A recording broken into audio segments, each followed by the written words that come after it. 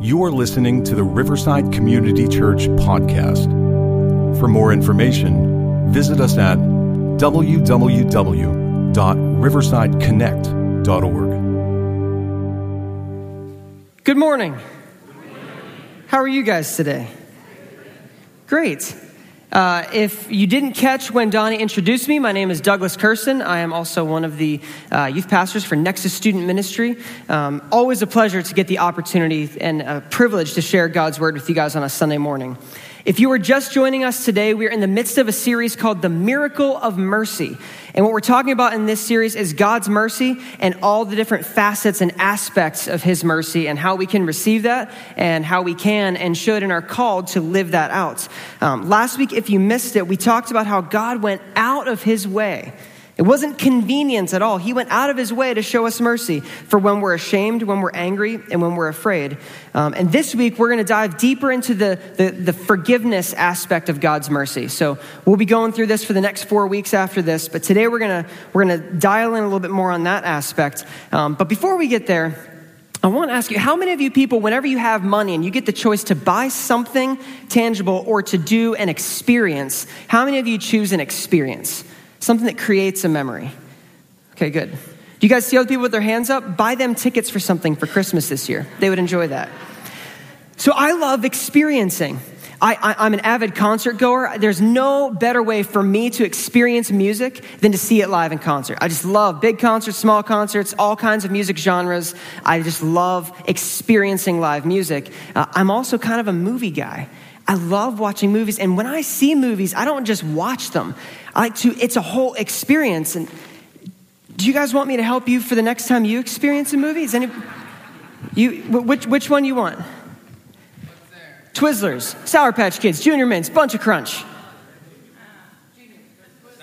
Sour Patch. Can you catch? All right, everybody beware. All right, somebody in the middle, who wants some candy for the next movie you go see? All right, I saw your hand up back here first. Who in the back wants some candy? Oh, you're really shy. Here, you like Bunch of Crunch? That's my favorite. What about over here on the right? Who wants some Junior Mints? Junior Mints? You do. Of course you do. Everybody loves Junior Mints. You should read the history of them on the back of the box. Fascinating. Part of the experience is the candy.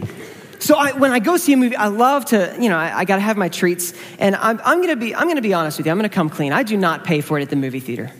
No, I go to the dollar store beforehand and I put it in my pocket and I walk right in. And I'm not ashamed. Thank you for that. You just affirmed my contraband. But so that's part of the experience is, I got to have my treats, got to have that. But then the experience doesn't just end in the movie. When I leave the movie, I then for some reason, I want to embody whatever was happening. And I've been watching this movie series lately. I've been watching James Bond. That's why I'm dressed like this, if you were wondering. If you're new, I don't always wear a 3-piece suit to church. I love James Bond, and I've just been watching all these James Bond movies, and after them, I'll just be sitting there at home, and I want to put a bow tie on because he just looks so cool all the time. And then I want to go around and have a gadget watch. This one only tells time.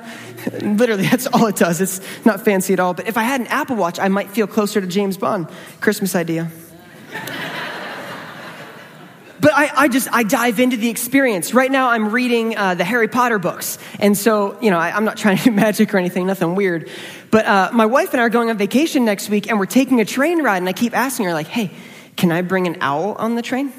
Can I wear a robe on the train? Can I ask where platform 9 3/4 is? She's like, please don't embarrass me at the train station.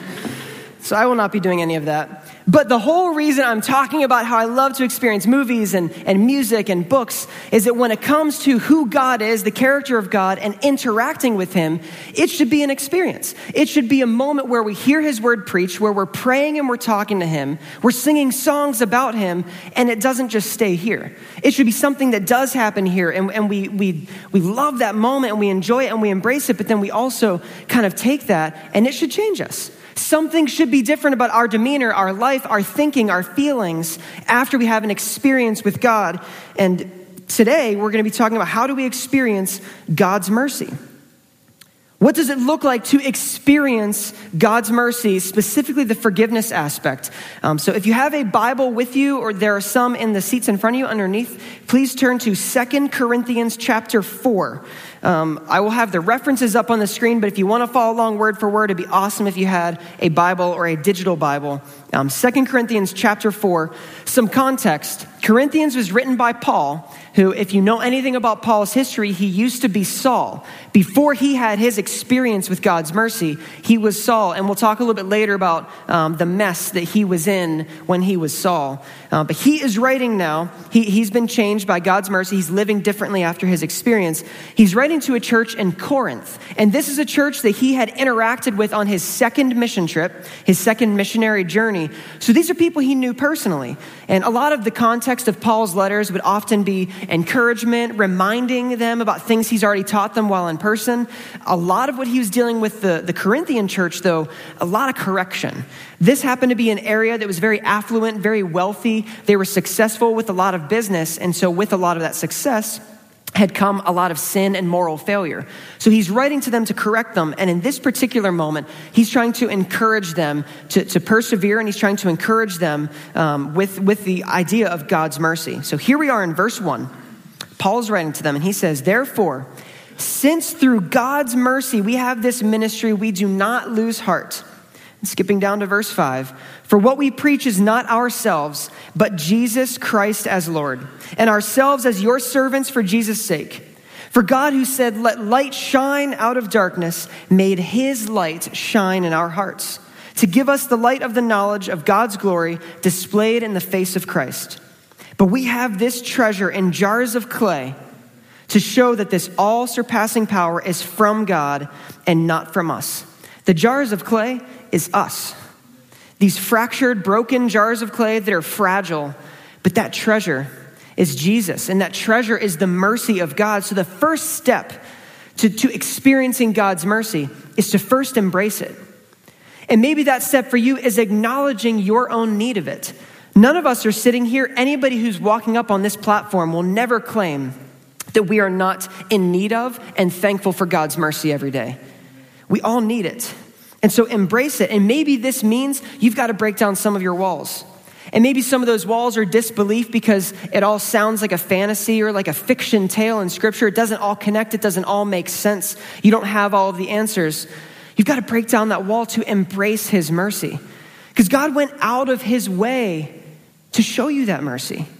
Jesus coming down and taking on the body of a human man and walking the earth like he did, that wasn't part of the original scheme. That's not on Jesus' way. He was in a throne. He had a crown on, and he came down, put on some sandals and a robe, put a serving towel over his arm, and he was washing people's feet. He was getting dirty to show us his mercy. So embrace that. Accept his forgiveness for your sins. Continuing in verse 8, Paul encourages them here specifically, and I hope that this might land on some of you today. He says, "We are hard pressed on every side, but not crushed. Perplexed, but not in despair. Persecuted, but not abandoned. Struck down, but not destroyed." So today, where are you feeling hard pressed? Where does it feel like the walls are just closing in on you? You feel consumed by something and it's on all sides. You can't escape it. You can't see anymore. You're losing hope. His mercy, God's grace for you, ensures that you will not be crushed. Where are you feeling perplexed? Where are you feeling confused? Where do you not understand things and you can't connect the dots? God's promise is that you will not be in despair. He's got a plan for it, and he's got a plan for you. Where do you feel persecuted? Where is it that you are living for your faith, you're living differently, and people are coming at you for it? You're getting flack from it at work. You're getting flack from it from neighbors or family. God promises that you are not abandoned, that he is with you in those struggles. He says, "The world hated me first. They will hate you. You're choosing the hard road by choosing me, but it's the road that's worth it." He said, "You will not be abandoned." And where are you feeling struck down? Where does it feel like you just can't get above water? Job problems, money problems, family problems, relationship problems. He promises you won't be destroyed. And maybe you're not feeling any of those today. Maybe today you're feeling like I can see, I have hope, I'm doing all right. I want to take a moment, and in like 30 seconds or so, I'll have everybody close their eyes, and I'm going to give just 10 seconds of silence because I think that can be really powerful. And I want you to all think of a moment where God has been faithful at some point in your life. Because sometime you have been struck down, perplexed, you felt persecuted, you felt like you were being abandoned and struck down, and God pulled through because he is faithful. So let's take 10 seconds, think back to that moment, try and remember what it was, and close your eyes and think of that now.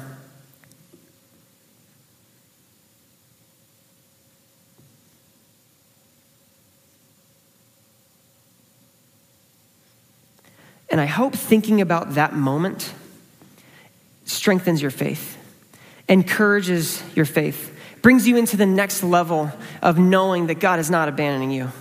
He will not forsake you. He has not forgotten about you. He is there, and he pulls through.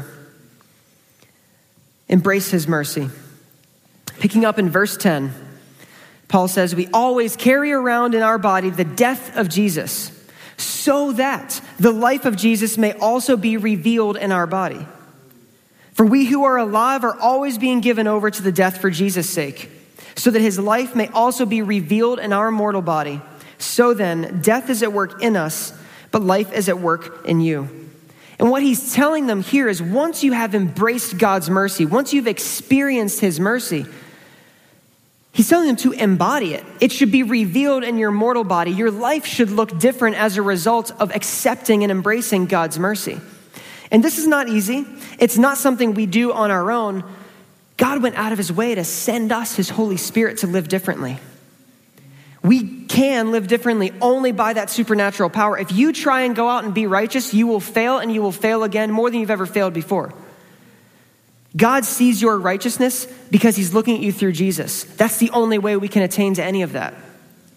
And this idea of living in light of his forgiveness. Once you have embraced his forgiveness, once you've embraced his mercy, Paul wrestled with this with the church in Rome. Whenever he wrote to them, he said, he was explaining to them that, the sin came in, but Christ wiped it away. Jesus beat it. It is finished. And so he says, so now that we have this forgiveness of sins, he says, and I love the way that Eugene Peterson paraphrases this in The Message in Romans 6, verse 1. He says, so what do? Do we keep on sinning so that God can keep on forgiving? Do we take advantage of his grace? Like, well, he's got enough to cover all my sins, so I can just keep doing whatever I want. He says, I should hope not. If we've left the country where sin is sovereign, how can we still live in our old house there?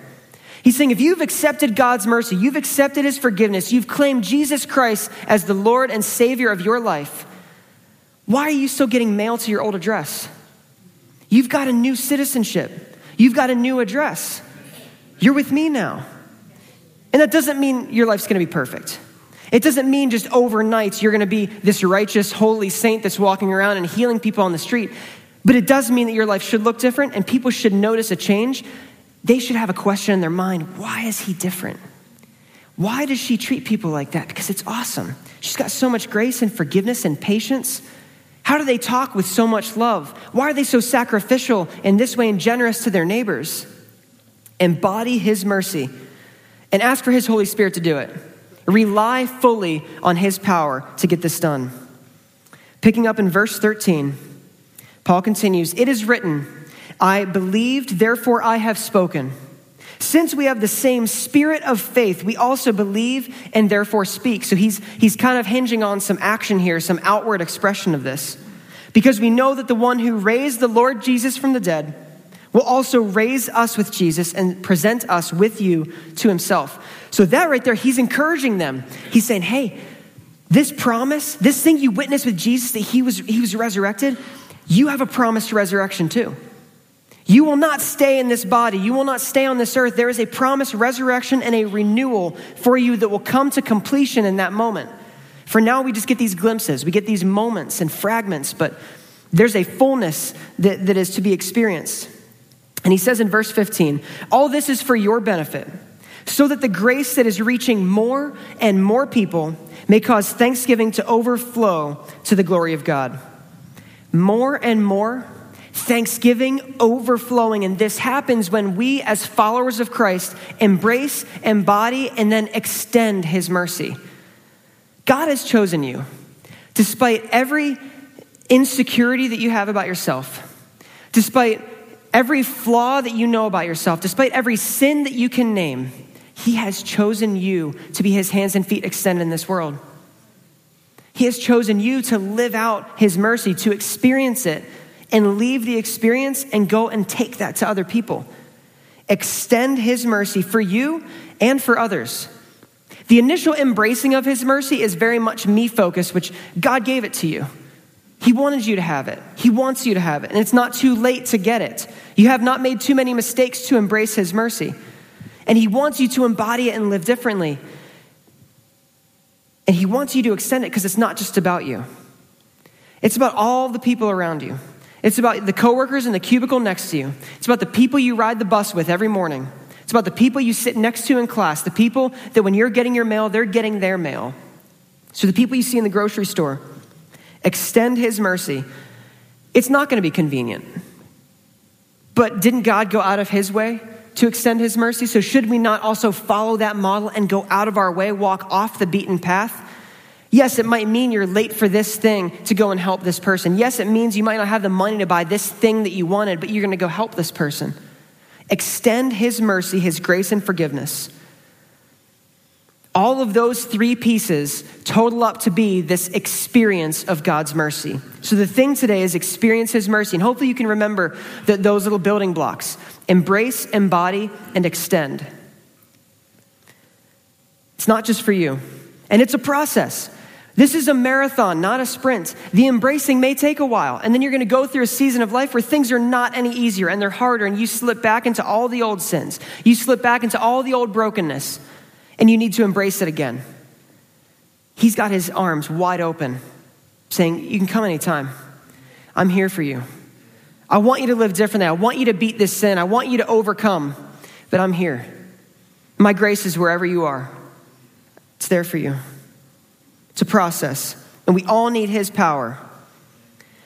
And what I love looking at, when I read through scripture and I get to like any of the genealogies or like, this person had this son and they lived for this many years, I typically breeze over them because I'm like, what does this have to do with me today? And I mostly can't pronounce any of their names. That's usually why I skip over it. But in the genealogy of Jesus, I found some new importance in this. It shows his family tree.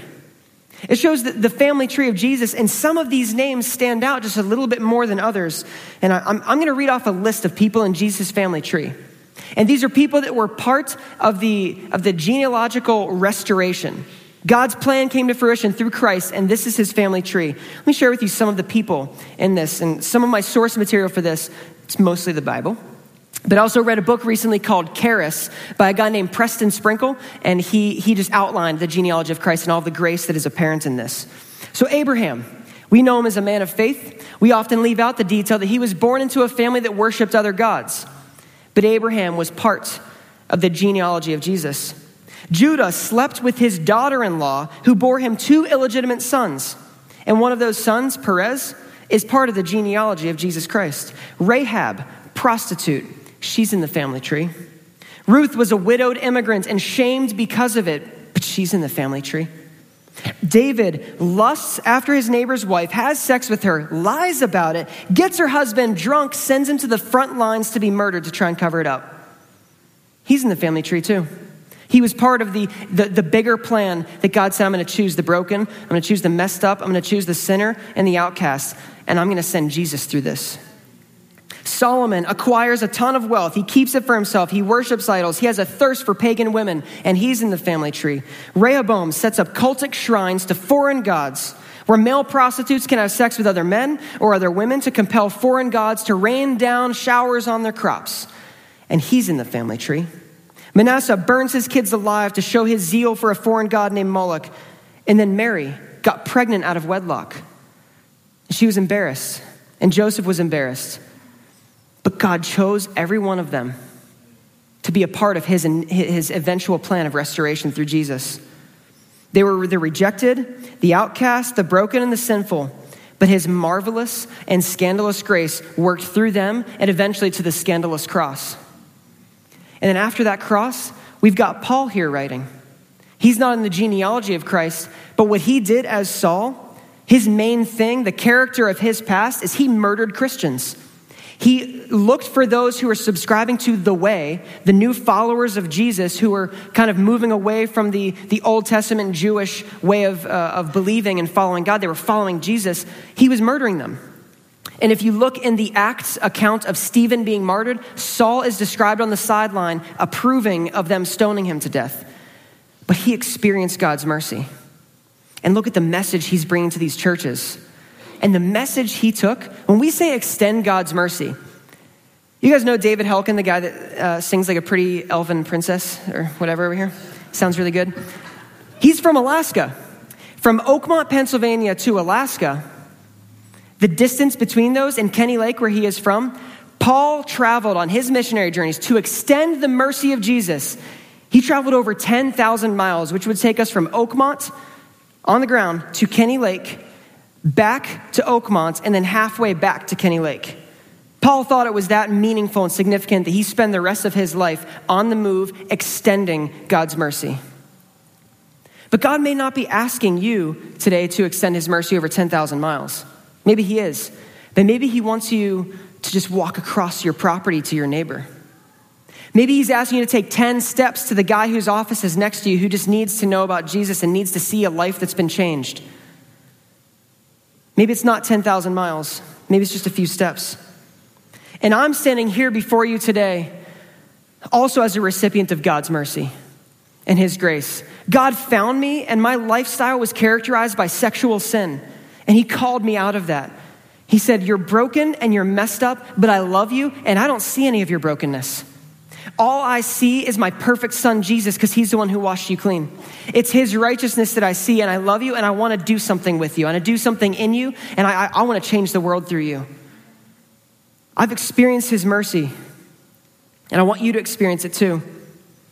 This quote from a Bible commentary says, mercy is possible if we look beyond the decay of the outer person to the renewal of the new person in our lives and in the lives of others. The worship team can make their way back up to the front as we prepare to respond. I want to ask you the question, where do you need his mercy to work in your life? Where do you need to experience it? In the same way that I talked about experiencing earlier, where I go in and I dive all into the experience, but then I leave and I'm changed. And I want to live differently. I want to look differently. I want to share with other people differently. What does it look like for you? Where do you need his mercy in your life? Maybe the mercy that you need today, you're still on step one. You haven't made it past embrace because you haven't welcomed Jesus into your heart. Today is a perfect day to do that. And if you're not ready today, maybe you just want to talk to God and ask him more about it, you could do it tomorrow. His mercies are readily available and new every day for you. Embrace his mercy, and maybe you need to pray and ask his help. You say, God, I don't know how to embrace your mercy. I've got all this stuff that I'm doing wrong. He's going to say, stop worrying about doing anything because it is done. It is finished. Just come to me. Just say that you believe in your heart. That's how you embrace my mercy. Maybe you're on the embody step and you need to ask God, will you give me your Holy Spirit because I can't live differently. When I do what I want, I fall back and do the things that I really don't want to do. I want to do what you want me to do. I want to live how you want me to live. I want to overcome. I want to conquer. I want to live differently. You can ask for his Holy Spirit's help in that today. And maybe you're stuck on the extend. And you can name the people in your neighborhood, in your workplace, in your classroom, in your house, in your family, that you know, even though it's kind of tough to admit sometimes, you know God might have chosen you to be the one that's going to share Jesus with them, that's going to share grace with them. I know we can all think of somebody who just seems unlovable, unforgivable for whatever they have done. But if God had forgiven all of these people leading up to the genealogy and the birth of Christ, if he has forgiven Paul for what he had done, if he has forgiven me for what I have done, he's forgiven you for what you have done, can we not ask for his help to extend that to other people? because your family needs it. Your neighbors need it. Oakmont needs it. Pittsburgh needs it. The world needs to experience his mercy and be changed because of it. We're going to have some prayer partners up front. And the reason that we do that, the reason we have people up here available to pray with you, it's a biblical model. The churches were often reminded, hey, join together. You can intercede on each other's behalf. And that intercession, it doesn't mean you have to go through someone else. You have direct access to your Creator because of Jesus. He made the way. But when we pray together, someone maybe you have struggle finding the words, they can help. They can go there for you. They can go and talk to God on your behalf and pray with you and pray for you. So when we have prayer partners come up during worship, that's what they're there for. They're there to help you turn your worries into prayers and turn your celebrations into prayers of thanksgiving. So whatever you want to pray about, related or unrelated, they will be up here. And this space we have cleared out up front is a space that we want to make available to you on a weekly basis. If you want to have a physical outward expression of an inward decision and change, sometimes falling on your knees is the best way to do that. To show physically your surrender, not for anybody out here and not for anybody up here. It's just a physical way to put a physical action to an internal feeling. So this area is here for you to come up and fall on your knees, and there's tissues if you need to snot it out on the carpets. This is a place for you to do that. And if you don't feel comfortable coming forward, you could stay in your seat, you can stand, you can kneel, you can go lean against a wall, whatever you need to do to have an intimate, personal conversation with Jesus and say, I need to embrace or help me embody or show me how to extend. God's available and wants to do that with you today. I'm going to pray and then we're going to worship together. Jesus, we thank you that you went out of your way. You ditched your crown of gold and took on a crown of thorns. You ditched your throne and instead stooped down on one knee to wash our dirty feet. We thank you for the mercy that you showed to us. And when you climbed onto that scandalous cross, the most marvelous display of grace and mercy we've ever seen or ever known, we still today, that applies to us today. We were there with you. Our sins were there on that cross, being nailed to that cross. Jesus, you have overcome. You said it is finished. There's nothing we need to do to earn that. So today, will you help us embrace? And as we embrace, let it not stop there, Jesus. Holy Spirit, will you help us? Will you empower us? Resurrect us from our sin and help us to live differently. Help us to live more righteously. Make us more like Jesus. When we're by ourselves, make us more like Jesus. When we're with other people that are hard to be around, help us to be more like Jesus. And God, we also ask for your help to open our eyes and equip us and teach us how to extend your mercy. We can look at the model of Christ. We can look at the disciples and how they built the church and how they extended your mercy. But God, help us contextualize it for today. Empower us. Help us to shut out the noise of the world so we can hear your voice saying, that guy over there needs mercy, and I've chosen you to be the one to show it to him. Or that girl over there needs to know about me and my grace and forgiveness. Go love on them. God, help us to extend. We bring all this to you, God, today, praying and hoping that this will not just be an hour-long experience in this church building, but that this will overflow into thanksgiving and glory to you outside of these walls. In Jesus' name we pray. Amen. Thank you for listening to the Riverside Community Church podcast. For more information, visit us at www.riversideconnect.org.